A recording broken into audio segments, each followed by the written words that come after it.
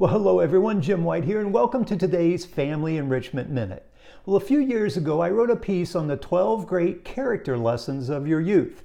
And today I want to share a few thoughts on lesson number 11, which happens to be, do the best you can.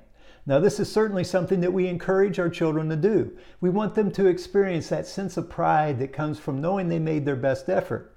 But it's also about fully utilizing your God-given talents, and that's where that sense of purpose comes from. Now, one of my primary objectives with my children has always been to empower them to be their absolute best. And by the way, this never stops. Even though some of my children have families of their own now, actually that just makes me want to empower them to be their absolute best even more. Until next time, remember, choosing a loving perspective changes everything.